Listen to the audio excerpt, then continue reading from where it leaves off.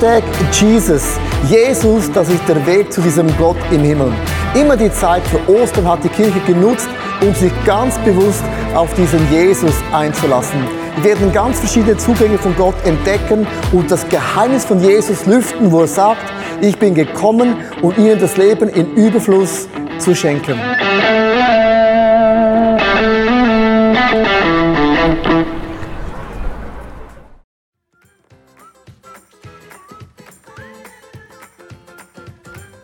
Hashtag, gib mal was. Ja, Hashtag, ich geb viel, Alter. Ich geb Gas auf Autobahn. Ich bin grundsätzlich ein großzügiger Mensch. Ihr kennt sicher die Tradition, wo die Kinder ein Fleischröllchen bekommen in der Metzgerei. Geben. Genau. Ja, das ist ja so eine Sache. Soll ja jeder mal geben, was geben, ne? Gib mal was. Gib mal was. Also ich sehe mich ja als die Geberin, ne? Ich meine, ich setze ja meine Zeit ein. Könnt das ja auch woanders tun, bei DSDS oder sonst wo. Ich gehe zur Bahn, ich will mein Ticket kaufen, ich merke, scheiße Ronja, du hast kein Geld mehr dabei. Ich habe auch kein Geld auf dem Konto, nix. Ich musste aber dahin, ich wollte nicht schwarz fahren, ich weiß, wie scheiß teuer das ist. Wenn ich Ende Monat noch was im Benzinkasse hab, den Rest kann ich geben, Kirche. Ich bin großzügig, weißt du, Alter, ja. Kommt schon mal vor, so 2-mal im Jahr vielleicht, Alter, ja. Allzu viel Preisgeld habe ich noch nicht gewonnen. Aber wenn ich was hab, dann gebe ich es von ganzem Herzen. Ich habe mir gesagt, ich gebe den Jungs mehr. Ja, da kann man ruhig mal sagen, ne? Ich gebe, was ich habe. Fahr ich so die Stadt, weißt du, einfach so die Stadt mit M3 ist geil. Und dann sehe ich da so dem Penner, weißt du, diese ganz schwarz angezogen, so voll krass Penner. Ich erinnere mich an den Peter oder den kleinen Jungen, der kam und dem habe ich gerade eine ganze Sau mitgegeben. Der musste waschen. Ich sehe das ja schon, dass wir nicht so viele begabte Leute haben. Es kann ja auch nicht jeder so gut sein, ne? Und ich hab gedacht, hey, da sagt mir jemand, gib dem 50. Ich hab gedacht, was gibt dem 50? Hast du einen Hack ab oder was? Ich will wieder zurücklaufen, voll schlechte Laune, kommt ein Typ auf mich zu. Irgend so ein Typ, ich kenne den nicht. Und wenn es nur mein Lobpreis ist. Halleluja! Preis den Herrn! Dann gebe ich dem 50 Stutz. Drückt er mir einen Fuffi in die Hand. Ich gucke auf das Geld, ich gucke auf die Uhrzeit. Ich sag nur, Scheiße, warum? Hab ich gesagt, weißt du, Alter, ich glaube, hab's Jesus gesagt. Gib dir 50 Stutz. Gott ist da jetzt nicht ganz so großzügig zum Thema Geben. Jesus ist schon großzügig, Alter. Ich auch. Die Leute, die Kinder, die lieben und Durchhaltung.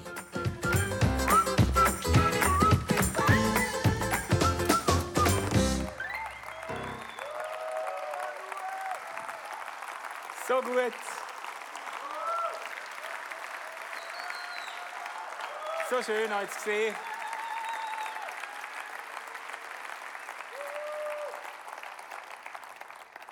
Vielen, vielen Dank, dass ihr einen Ostschweizer aus Basel so freundlich begrüßt. Viele von euch sind froh, dass es nicht ein Basler aus der Ostschweiz ist. Auf jeden Fall, ich freue mich sehr, zum da zu sein. Und ich möchte anfangen mit einer Geschichte. Eine Geschichte, die schon ziemlich lang her ist. Ich bin damals erst etwa 20 Jahre alt gewesen, und ich habe gerade so zum ersten Mal in meinem Leben so wie das Geld verdient. Und ich habe irgendwie das Bedürfnis gehabt, etwas von dem zurückzugeben. Also nicht an einen Arbeitgeber, sondern an Gott zurückzugeben. Oder ich habe irgendwie den Impuls gehabt, wie man so fromm sagt, etwas ins Reich Gottes zu investieren von dem Geld. Und ich bin damals in eine Gemeinde gegangen, in eine kleine, charismatische, wilde, chaotische Gemeinde mit verrückten Gottesdienst. Aber ich bin dort regelmäßig Gott begegnet, und ich bin vor allem von dem Pastor dort mega inspiriert gewesen. Da habe ich beschlossen, komm, ich tue klammheimlich 2000 Franken in die Kollekte geben. Ich habe noch nie so viel Geld weggegeben in meinem Leben, aber ich habe gedacht, das mache ich jetzt. 2000 Franken gebe ich in die Kollekte. Und im nächsten Gottesdienst Kollekte näher gerückt ist, da bin ich parat gewesen. Ich habe das Geld in Röllchen, ich habe das eingeholt, weißt du, wie so ein mexikanischer Drogenboss, oder?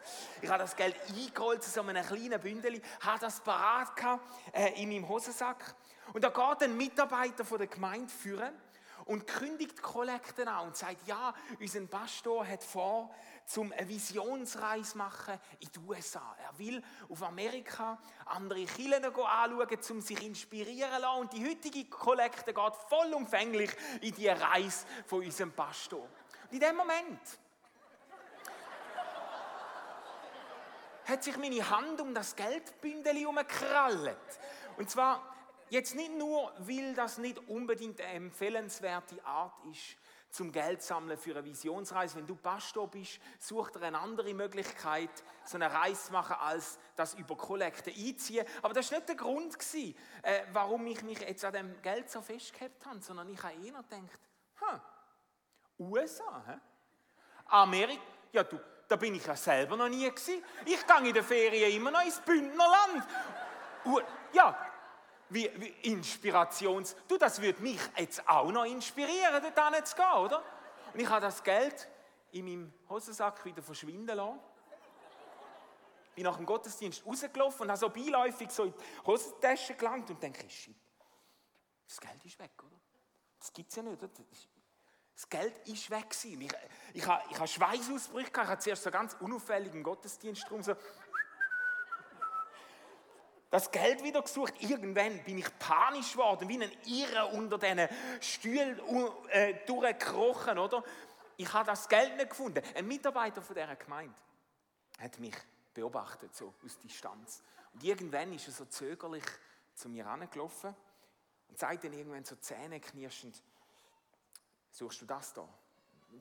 Er hat mir das Geld an. Und ich habe in seinen Augen gesehen, als er für einen Moment mit dem Gedanken gespielt hat, das Geld als ein Geschenk von Gott für sich selber anzunehmen, oder? Aber er hat es mir schlussendlich gegeben und ich habe den Gott versprochen, dass ich das irgendwie anderweitig sinnvoll einsetze.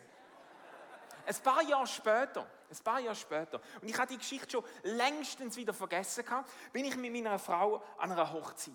Und wir lernen ein junges Ehepaar kennen, mega tolle Leute, total aufgestellt und motiviert. Und sie erzählen so, dass sie gerade dran sind, in der Ostschweiz eine neue ICF-Church aufzubauen. Und man hat gemerkt, was sie für eine Leidenschaft haben für Menschen. Aber man hat auch gemerkt, was sie für einen hohen Preis zahlen, um die Kirche an den Boden zu bringen, um die Aufbauarbeit zu leisten. Und ich und meine Frau, wir sind beide irgendwie bewegt und haben das Gefühl, hey, wir sollten investieren in das junge Pärchen. Wir haben das ICF damals noch gar nicht gekannt und so, uns hat das gar nicht viel gesagt, aber wir haben einfach das Gefühl gehabt, da wollten wir jetzt etwas geben. Und meine Frau hat vorgeschlagen, komm, wir geben 2000 Stutz, oder? Also haben wir das gemacht, haben wir 2000 Franken überwiesen, ist für uns viel Geld gewesen. Das Geld ist auch dort bei uns nicht an den Bäumen gewachsen, wir sind beide im Studium gewesen, aber wir haben gesagt, komm, das investieren wir jetzt. Und das junge Pärli, die sind völlig von den Socken gewesen. Die haben sich gefreut wie Oscar über die unerwartete Unterstützung, die sie da bekommen haben. Und ein paar Monate später war eine Karte in unserem Briefkasten gewesen, eine Postkarte aus Chicago. Ich bin auch in dieser Zeit immer noch ins Bündnerland in die Ferien gegangen. Und ich drülle die Karten um und dann steht da drauf, danke vielmals für eure grosszügige Spende. Ohne das wäre es uns nie möglich gewesen, die Visionsreise in die USA zu machen. Und wir sind jetzt dort, um uns von anderen Kirchen inspirieren zu lassen. Es hat eine Weile gedauert, bis ich den Zusammenhang begriffen habe, oder? Und merkte, dass Gott mir irgendetwas möchte beibringen. Ich möchte eine Lektion lehren in Sachen Grosszügigkeit. Wir sind in dieser Predigtreihe, in dieser Kampagne #Jesus, Movement weit, möchten wir in dieser Zeit wie mit dem Herz von Gott neu in Berührung kommen. Möchten uns neu ausstrecken nach dem Leben, wo Jesus uns versprochen hat. Und wir schauen jede Woche verschiedene Zugänge an, verschiedene Möglichkeiten, um in Touch zu kommen mit dem Herz von Gott. Und heute geht es eben um vielleicht das unerwartetste Thema in dieser Reihe. Heute geht es um Grosszügigkeit. Und es ist interessant, dass Grosszügigkeit eigentlich seit dem Anfang der Kirche zu den fundamentalen geistlichen Übungen gehört im Christentum. Es wird, schon im Neuen Testament wird aufgezählt, beten, fasten und Almosen geben. Die Trias kommt im Neuen Testament mehrmals vor, als 3 klassische Arten, Beziehung zu Gott pflegen. Und das ist ein bisschen ungewöhnlich oder geht uns ein bisschen gegen den Strich. Was hat denn Grosszügigkeit mit dem zu tun? Und genau dem möchten wir auf den Grund gehen heute Morgen. Und ich möchte mit euch eine zentrale Passage aus dem Neuen Testament anschauen. Vielleicht der Text zum Thema Geld und Grosszügigkeit überhaupt in der Bibel. Natürlich aus dem Mund von Jesus selber, mitten in der Bergpredigt, treffen wir die Sätze an. Da heißt Folgendes: Sammlet euch keine Reichtümer da auf der Erde, wo Motte und Rost sie zerfressen und wo Diebe einbrechen und sie stehlen. Sammlet euch stattdessen Reichtümer im Himmel, wo weder Motte noch Rost sie zerfressen und wo auch keine Diebe einbrechen und sie stehlen. Denn wo dein Schatz ist, da wird auch dein Herz sein. Jesus fordert seine Nachfolger an dieser Stelle ganz massiv raus. Und er macht es wie immer sehr, sehr anschaulich. Er redet von Motte und Rost. Motten sind eine Bedrohung für den Kleiderschrank. Für das, was im Kleiderschrank drinnen sind. Die fressen sich durch unsere Garderobe. Das ist heute schon unerfreulich, aber in der damaligen Zeit ist das noch viel existenzieller gewesen, weil die Leute haben oft auch einen Teil von ihrem Besitz quasi in Kleider angelegt. Das ist wie eine Wertanlage gewesen. Wenn 2 geheiratet haben, hat der Vater von der Brut quasi einen Schrank voller Kleider mitgegeben. Nicht nur, dass die sich anständig anlegt in der Ehe, sondern als eine Investition in die Ehe, als eine Geldinvestition. Das war eine Wertanlage gewesen. Und Motten, die sich durch den Kleiderschrank fressen, sind buchstäblich eine Bedrohung für die eigene finanzielle Existenz. Die haben sich dann durch dieses Ersparte durchgefressen. Oder? Und dann redet Jesus von Rost. Wahrscheinlich müssen wir besser übersetzen Holzfraß oder Holzwürmer. Und spielt sehr wahrscheinlich an auf so Schatullen oder auch Truhen, wo Leute daheim aufbewahrt haben. Und dort drinnen haben sie die restlichen Wertsachen drinnen gehabt. Wertsachen, Sachen, die einem wichtig sind, die viel gekostet haben, die haben wir aufbewahrt in diesen Truhen. Und wenn Holzwürmer kommen und die Truhe wegfressen, oder, ist das natürlich schlecht für die Wertsachen. Jesus redet auch von Dieben nachher. Vielleicht gibt es einen Zusammenhang, dass wenn Holzwürmer die Kisten anfressen, dann fällt es den Dieben leichter, um an den Inhalt von dieser Truhe zu kommen. Auf jeden Fall macht Jesus deutlich: Sammlet euch nicht Reichtümer an, die so zerbrechlich sind, die so vergänglich sind, dass eine einzige fröhliche Mottenparty dies Ersparte kann wegfressen, oder? Und es ist interessant, wir leben in einer anderen Zeit, aber ich glaube, wir können das nachvollziehen. Wir haben zwar unser Geld und unsere Wertsachen wahrscheinlich nicht mehr in einer Truhe daheim oder im Kleiderschrank, aber spätestens seit der Finanzkrise wissen sogar Schweizer, dass unser Ersparte nicht so sicher ist, wie wir es immer gedacht haben. Ich habe zum Beispiel vorher nicht gewusst, dass Banken überhaupt Konkurs gehen können. Das ist ein Gedanke, der mich in mein Schweizer Hirn noch nie Einzug gehalten hat. Oder? Ich bin mit einem Grundvertrauen in die Festigkeit und Beständigkeit der Schweizer Banken aufgewachsen und plötzlich erfahrt man, die können dann auch hops gehen. Gell? So eine Versicherung oder so eine Pensionskasse, da sparst du als Schweizer Füdlibürger brav dein Geld, oder? Und am Schluss ist es fort, ja, weil die Bank Konkurs gegangen ist. Wir können das nachvollziehen, auch heute, dass das, was wir anhäufen, unseren Besitz, unseren Reichtum, eigentlich auf extrem dünnem Eis steht. Und Jesus sagt, macht es doch anders. Tun euch doch eine andere Art von Reichtum anhäufen, eine andere Art von Schatz anschaffen. Und er redet von einem Reichtum, wo in Ewigkeit Bestand hat. Er redet von einem Schatz im Himmel. Und was Jesus damit meint, ist im Zusammenhang von der Bergpredigt ziemlich klar.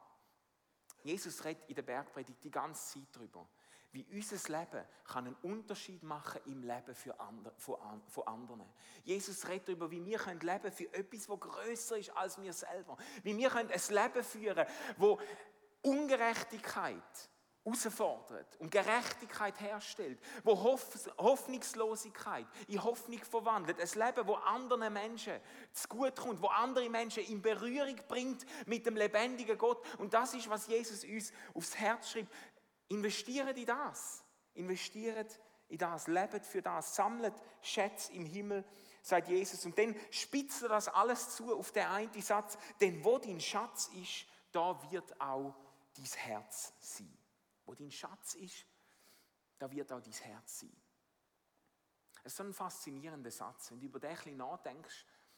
Einerseits kannst du den so lesen als ein diagnostischer Satz. Das ist ein Satz, der dir hilft, eine Herzdiagnose zu machen.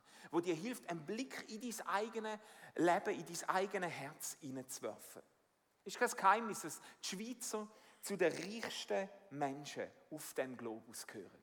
Und selbst dann, wenn wir noch die hohen Lebenskosten, die wir haben, in Rechnung stellen, bleibt uns immer noch überdurchschnittlich viel Geld übrig.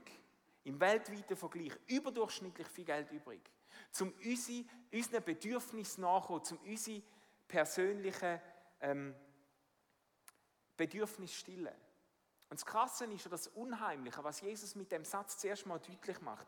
Das Unheimliche ist, dass wir durch den Überfluss von unserem Geld buchstäblich gezwungen werden, ein Statement für unsere Lebensprioritäten zu machen. Weil dort, wo wir Geld ausgeben, dort, wo wir grosszügig sind, dort, wo wir das Geld investieren, das wir haben, das gibt sehr zuverlässig Aufschluss darüber, was uns im Leben wirklich wichtig ist. Es gibt Studien zu dem, für was Schweizer ihr Geld ausgeben. Gell? Der Schweizer ist zum Beispiel Unterhaltung sehr wichtig. Mehrere 100 Franken pro Monat gibt der durchschnittliche Schweizer für Unterhaltung im weitesten Sinn aus, für den Ausgang, für Musik, für Kino und dann natürlich für Elektronik, die ganzen Gadgets, die wir haben, das neueste iPhone muss an und so und ein Fernseher, nicht irgendein Fernseher, oder ein 4K, Ultra, High Definition, Curved, Flat, riesen Monster, TV, oder? Muss in die Stube. Für das geben die Schweizer gern und viel Geld aus. Denn für Schönheit. Die Schweiz ist Spitzenreiterin bei den Ausgaben für Kosmetikprodukte. 3 Milliarden Franken pro Jahr werden ausgegeben für Kosmetikprodukte. Mode, Schönheit auch im Sinn von, was man sich anzieht, Kleider, oder? Schuhe, Gürtel, Taschen und so weiter. Wir füllen unseren Schrank. So weit weg sind wir vielleicht vom alten Orient gar nicht, wenn man es genau anschaut. Oder? Bei uns ist auch ein Vermögen im Kleiderschrank. Und Gesundheit. Nicht nur so medizinische Grundversorgung, sondern Wellness und Fitness, Sport ist uns mega wichtig, oder? Wir geben Geld aus für Turnschuhe und Sportausrüstung und so weiter. Und dann natürlich Familie, gell? Also wenn du Kinder bekommst, gell? Dann musst du um das, was ich jetzt gesagt habe, nicht mehr so viele Gedanken machen, weil dann ist klar, wo dein Geld hingeht, oder? Es ist unglaublich, was Kinder kosten, gell? Aber es ist auch unglaublich, was Schweizer sich Kinder kosten lassen. Berge von Spielzeug stapeln sich in den Schweizer Kinderzimmern. Und mit dem Kleiderschrank von einem durchschnittlichen Schweizer Einzelkind könnte man Kind von einem grösseren afrikanischen Dorf komplett einkleiden, oder? Es ist verrückt, was Schweizerinnen und Schweizer sich ihren Schatz, ihres Spätzli kosten lassen. Und es ist nicht schwer, so an diesen Sachen die Werte oder Prioritäten von unserer Gesellschaft abzulesen. Und es lohnt sich auch, dass man ganz für sich persönlich sich die Frage zu stellen, hey, was ist mir eigentlich viel wert? Für was gebe ich Geld aus? Einmal einen Blick ins eigene Herz zu werfen. Was lasse ich mir etwas kosten? Wo dein Schatz ist auch dein Herz. Das ist ein mega hilfreicher Satz, ganz eine einfache Gleichung. Für was ich Geld ausgebe, das ist mir wichtig. Aber der Satz sagt noch mehr aus. Das wäre wenig, das wäre auch noch nicht wahnsinnig ermutigend, wenn wir nur einen Spiegel vorgehalten überkämen, der uns hilft, zu sehen, was in unserem Herz ist. In dem Satz steckt noch mehr drin. Der öffnet uns auch eine Tür, zum näher zu Gott anzugehen, um unser Herz näher ans Herz von Gott anzuführen. Es gibt nämlich einen zweiten faszinierenden Zusammenhang in dem Satz drinnen. Es stimmt, unsere Ausgaben, die folgen unseren Prioritäten. Aber das ist keine Einbahnstraße, sondern es geht auch in die andere Richtung. Nicht nur unser Herz, verstehst du? Nicht nur unser Herz beeinflusst unsere Taten, sondern unsere Taten prägen, beeinflussen auch unser Herz. Oder im Blick aufs Geld, unsere Ausgaben folgen nicht nur unserem Herz, sondern unser Herz folgt auch unseren Ausgaben. Das ist faszinierend. Vielleicht ist dir aufgefallen, dass Jesus an dieser Stelle eine ungewohnte Zeitform benutzt. Das kommt nicht in allen Übersetzungen im Deutschen noch durch, aber wenn man wörtlich übersetzt, dann müsste man sagen, wo dein Schatz ist, da wird auch dein Herz sein. Jesus benutzt Zukunftsform und er sagt mit anderen Worten, wo dein Schatz ist, wo du jetzt bereitwillig Geld investierst, wo du jetzt grosszügig bist, dorthin führst du dein Herz. Dorthin, in diese Richtung prägst du dein Herz. Und das heisst, du kannst mit deinen Ausgaben, an deinen Ausgaben nicht nur feststellen, was dir im Moment sehr wichtig ist, sondern du kannst mit deinen Ausgaben auch lenken, was dir wieder neu wichtig soll werden. Verstehst du? Du kannst mit deinen Ausgaben dein Herz lenken und ein Statement machen für das, was dir soll wichtig werden. Wo dein Schatz ist, da wird auch dein Herz sein. Jesus öffnet uns mit dem Satz auch wirklich eine Tür zur Veränderung, zu einem anderen Leben. Nicht ein Leben, wo wir uns nichts mehr gönnen, das ist gar nicht, was ich sagen will. Aber ein Leben, wo wir nicht mehr probieren, auf einem toten Ross zu reiten. Ein Leben, wo wir nicht mehr probieren, unseren Kasten so voll wie möglich. Ja, da hat noch Platz, da hat noch Platz. Da kann man noch, schau mal da hat es noch Platz, wie verrückt. Und unsere Truhen füllen. Nicht so ein Leben, sondern ein Leben, das auf etwas anderes setzt. Ein Leben, das auf das setzt, wo Gott zutiefst auf dem Herzen brennt. Ja, was brennt Gott auf dem Herz? Das ist einfach. Menschen. Gottes Herz ist zerbrochen für Menschen.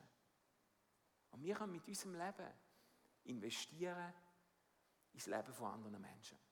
Du kannst, Gottes Herz schlägt für Menschen in einer geistlichen Not, für Menschen, die auf der Suche sind nach ihm. Und du kannst investieren ins Leben von diesen Menschen, indem du in deine Kirche investierst, indem du in die Gemeinschaft von deiner Kirche investierst, an den Ort, wo nicht nur du inspiriert wirst, sondern wo andere Leute in Berührung kommen mit dem lebendigen Gott. Verstehst du, wenn du Geld in die Kirche gibst, wenn Kollekte rumgeht, du zahlst doch nicht den Eintritt für die Kirche, du bist ja nicht im Kino, du investierst. Du investierst ins Leben von anderen Menschen. Du machst etwas möglich, einen Ort, eine Gemeinschaft, wo Menschen in Berührung kommen mit dem lebendigen Gott und wo sich ihr Schicksal für immer wendet. Und ich sage immer, schau, es werden dir Leute im Himmel nachrennen. Die werden deinen Namen raussuchen und werden dir nachrennen.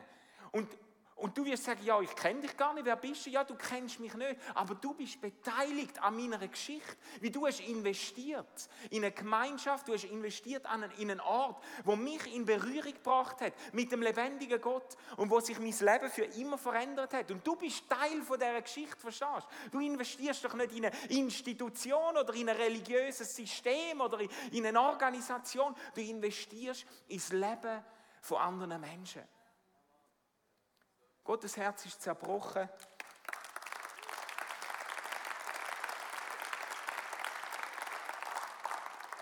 Es ist gut, wenn er jetzt noch klatscht, weil jetzt kommt dann Schwierigen, oder?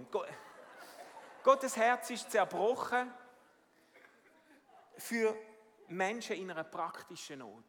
Menschen, die in existenziellen Notlagen drin sind, die uns über den Weg laufen, wo wir in Berührung kommen mit ihnen. Leute, die nicht die gleichen Privilegien geniessen wie wir. Flüchtlinge, die bei uns vor der Haustür stehen. Obdachlose, zerbrochene Menschen. Wir können einen Unterschied machen im Leben dieser Menschen. Jesus sagt, lieb deinen Nächsten wie dich selber. Das ist das höchste Gebot. Das ist das Größte, was wir uns hinter Tore schreiben sollen. Und die Leute, die sind unsere Nächsten. Verstehst du? Und lieb deinen Nächsten wie dich selber, das hat nicht nur mit unserem Portemonnaie zu tun. Aber das hat auch mit unserem Portemonnaie zu tun. Und das ist das Teil, das Portemonnaie, das sich bei den Christen oft als letztes bekehrt. Und lieb deinen Nächsten wie dich selber. Es sagt etwas über die Art, wie wir unsere Lebensprioritäten setzen. Und Gottes Herz schlägt für Menschen, die in Not sind, wo wir selber mit verursacht haben. Das ist ein krasser Punkt, aber wir müssen uns dem stellen. Die Näherinnen in Bangladesch, Teenager, Mädchen, 16, 14, 12 Jahre alt, wo in riesigen Hallen zu Tausenden 16 Stunden am Tag ohne Wochenende arbeiten, um unsere Kleider zusammennähen, um unseren Kleiderschrank zu füllen. Kinder im Kongo. Ich habe eine Reportage gesehen, herzzerreissende Reportage von Kindern im Kongo, die bei jedem Wetter mit bloßen Händen ein Kobalt schürfen. 8-Jährige, 7-Jährige, das Jüngste war 4 Jahre alt. Ein Kobalt schürfen, das gebraucht wird, um die Lithium-Ionen-Batterien herzustellen, die wir in unseren Handys haben. Das sind Leute, die werden ihr Leben lang nie ein Handy besitzen.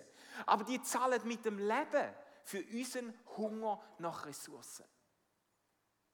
Mütter in China, wo unsere Turnschuhe zusammenleimen und sich giftige Dämpfe aussetzen, wo sie unfruchtbar oder krebskrank machen. Es ist nicht schön, über das zu reden. Aber ihr kommt ja nicht in die Kirche, nur zum Hören, was ihr sowieso hören wollt.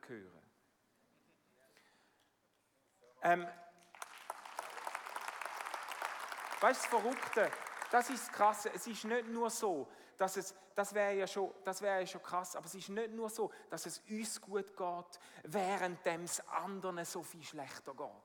Sondern es ist zum Teil sogar so, dass es uns gut geht, weil es anderen so schlecht geht. Versteht ihr? Wir leben auf Kosten von anderen Menschen. Das ist ein Teil. Wir sind Globalisierungsgewinner, fast in jeder Hinsicht. Und weißt du, was ich einfach mal schön fände?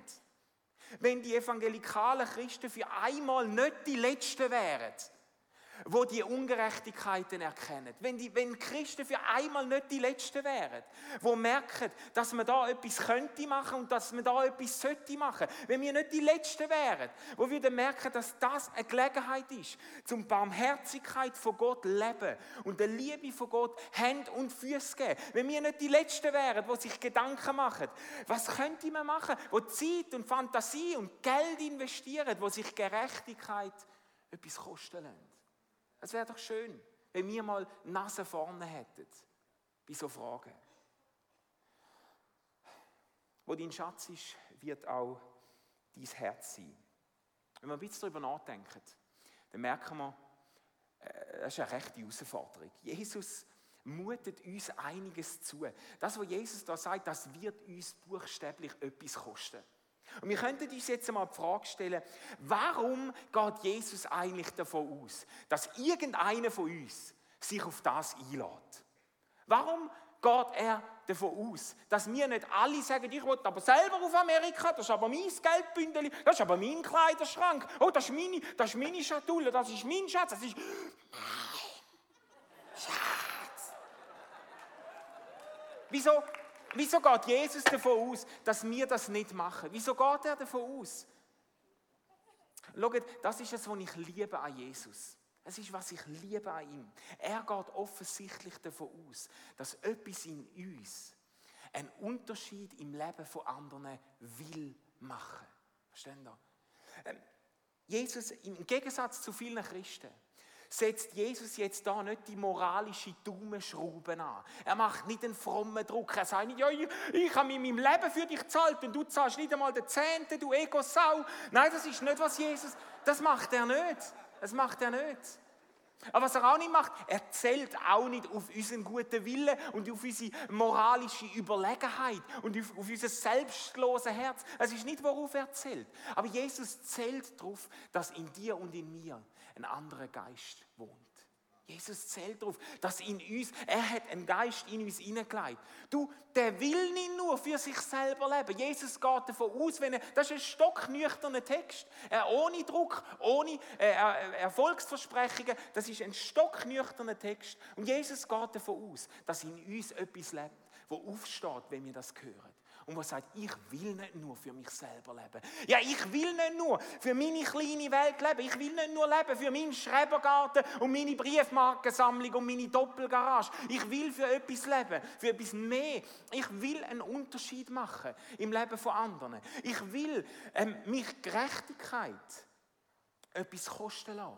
Ich will mit meinem Leben andere Menschen in Berührung bringen mit dem lebendigen Gott. Ich will mit meinem Leben ein Stück Himmel auf die Erde bringen. Und er geht davon aus, dass in uns ein Geist wohnt, der aufsteht und sagt, jawohl, ich habe satt, ich will nicht immer nur in meinem Bauchnabel bohren, den ganzen Tag durch, sondern ich möchte investieren in etwas, das Bestand hat. Das ist der Geist, der an Pfingsten ausgegossen worden ist. Und das siehst du. Ich weiß nicht, ob dir das schon mal aufgefallen ist, wenn du die Pfingstgeschichte liest. Wir haben nicht Zeit, um das jetzt noch auszuführen. Aber wenn du die Geschichte nachliest, der Moment, wo der Geist Gottes die Nachfolgerinnen und Nachfolger von Jesus erfüllt hat, ist der Moment, wo eine Explosion von Großzügigkeit stattgefunden hat. Die Erfüllung mit dem Geist Gottes ist unmittelbar ans Portemonnaie gegangen. Wenn du das liest, dann heisst, der Geist ist gefallen und hat die Leute erfüllt. Und buchstäblich das Nächste, was du liest, ist, sie sind zusammengekommen in einer Gemeinschaft, sie haben ihren Besitz verkauft, sie haben Geld ausgegeben, um anderen zu helfen, die in Not sind. Und das ist im ganzen römischen Reich bekannt worden, dass Christen Leute sind, die in andere investieren, die nicht von anderen investieren. Es gibt einen Bericht von einem römischen Kaiser, einen außerbiblischen Text, von einem römischen Kaiser, wo öffentlich sagt, es ist eine Schande für das römische Reich, dass wir unseren eigenen Armen nicht schauen können. Aber Christen versorgen sogar noch die Armen vom römischen Reich. Und der hat gesagt, ja, wir müssen irgendetwas machen für die Notleidenden, weil das ist doch eine Schande, dass wir denen nicht schauen können. Aber Christen versorgen praktisch das ganze römische Reich. Hat um sich gegriffen, die Grosszügigkeit. Und hat etwas vom Herz von Gott sichtbar gemacht. Und darum eine ungewöhnliche Ermutigung für diese Woche. Wenn du geistlich ausgetrocknet bist, wenn du mit dem Herz von Gott neu möchtest in Berührung kommen, probier mal eine altbewährte Übung aus. Wag es, in Gottes Herzensanliegen zu investieren. Lenk dein Herz, wo dein Schatz ist, wird dein Herz sein. Lenk dein Herz in die Gegenwart von Gott. Lenk dein Herz in die Nähe vom lebendigen Gott, ans Herz von Gott an. Indem du investierst in seine Herzensanliegen. Und lass uns ein paar verrückte Geschichten schreiben in den nächsten Tagen. Ein paar Storys, die wir in unserem Leben, und das musst du selber für dich klären, was das heisst, aber wo wir in unserem Leben ein Statement machen für das, was uns wirklich wichtig sein soll. Und wo wir dem Geist vom Materialismus, der sagt, du musst den Kasten füllen und in dieser Truhe hat es noch Platz, wo wir dem Geist den Stinkefinger zeigen. Und wir sagen, in mir wohnt noch ein anderer Geist. Nicht nur der Angst hat, dass er zu kurz kommt und der muss raffen und rotten und machen, sondern in mir wohnt noch ein anderer Geist, der will für etwas Größeres leben. Lass uns ein Statement machen für das und lass uns erleben, wie genau diese Grosszügigkeit unser Herz näher ans Herz von Gott zieht. Wo dein Schatz ist, da wird auch dein Herz sein. Jesus, ich danke dir für dein Herz, für deine Grosszügigkeit, dass du alles für uns gegeben hast, dass du buchstäblich mit deinem Leben für uns gezahlt hast. Herr, danke, dass dein Herz zerbrochen ist für uns, für unser Leben, dass du das gemacht hast aus Liebe zu uns. Und Jesus, dein Herz ist zerbrochen auch für Menschen in unserem Umfeld, die dich noch nicht kennen.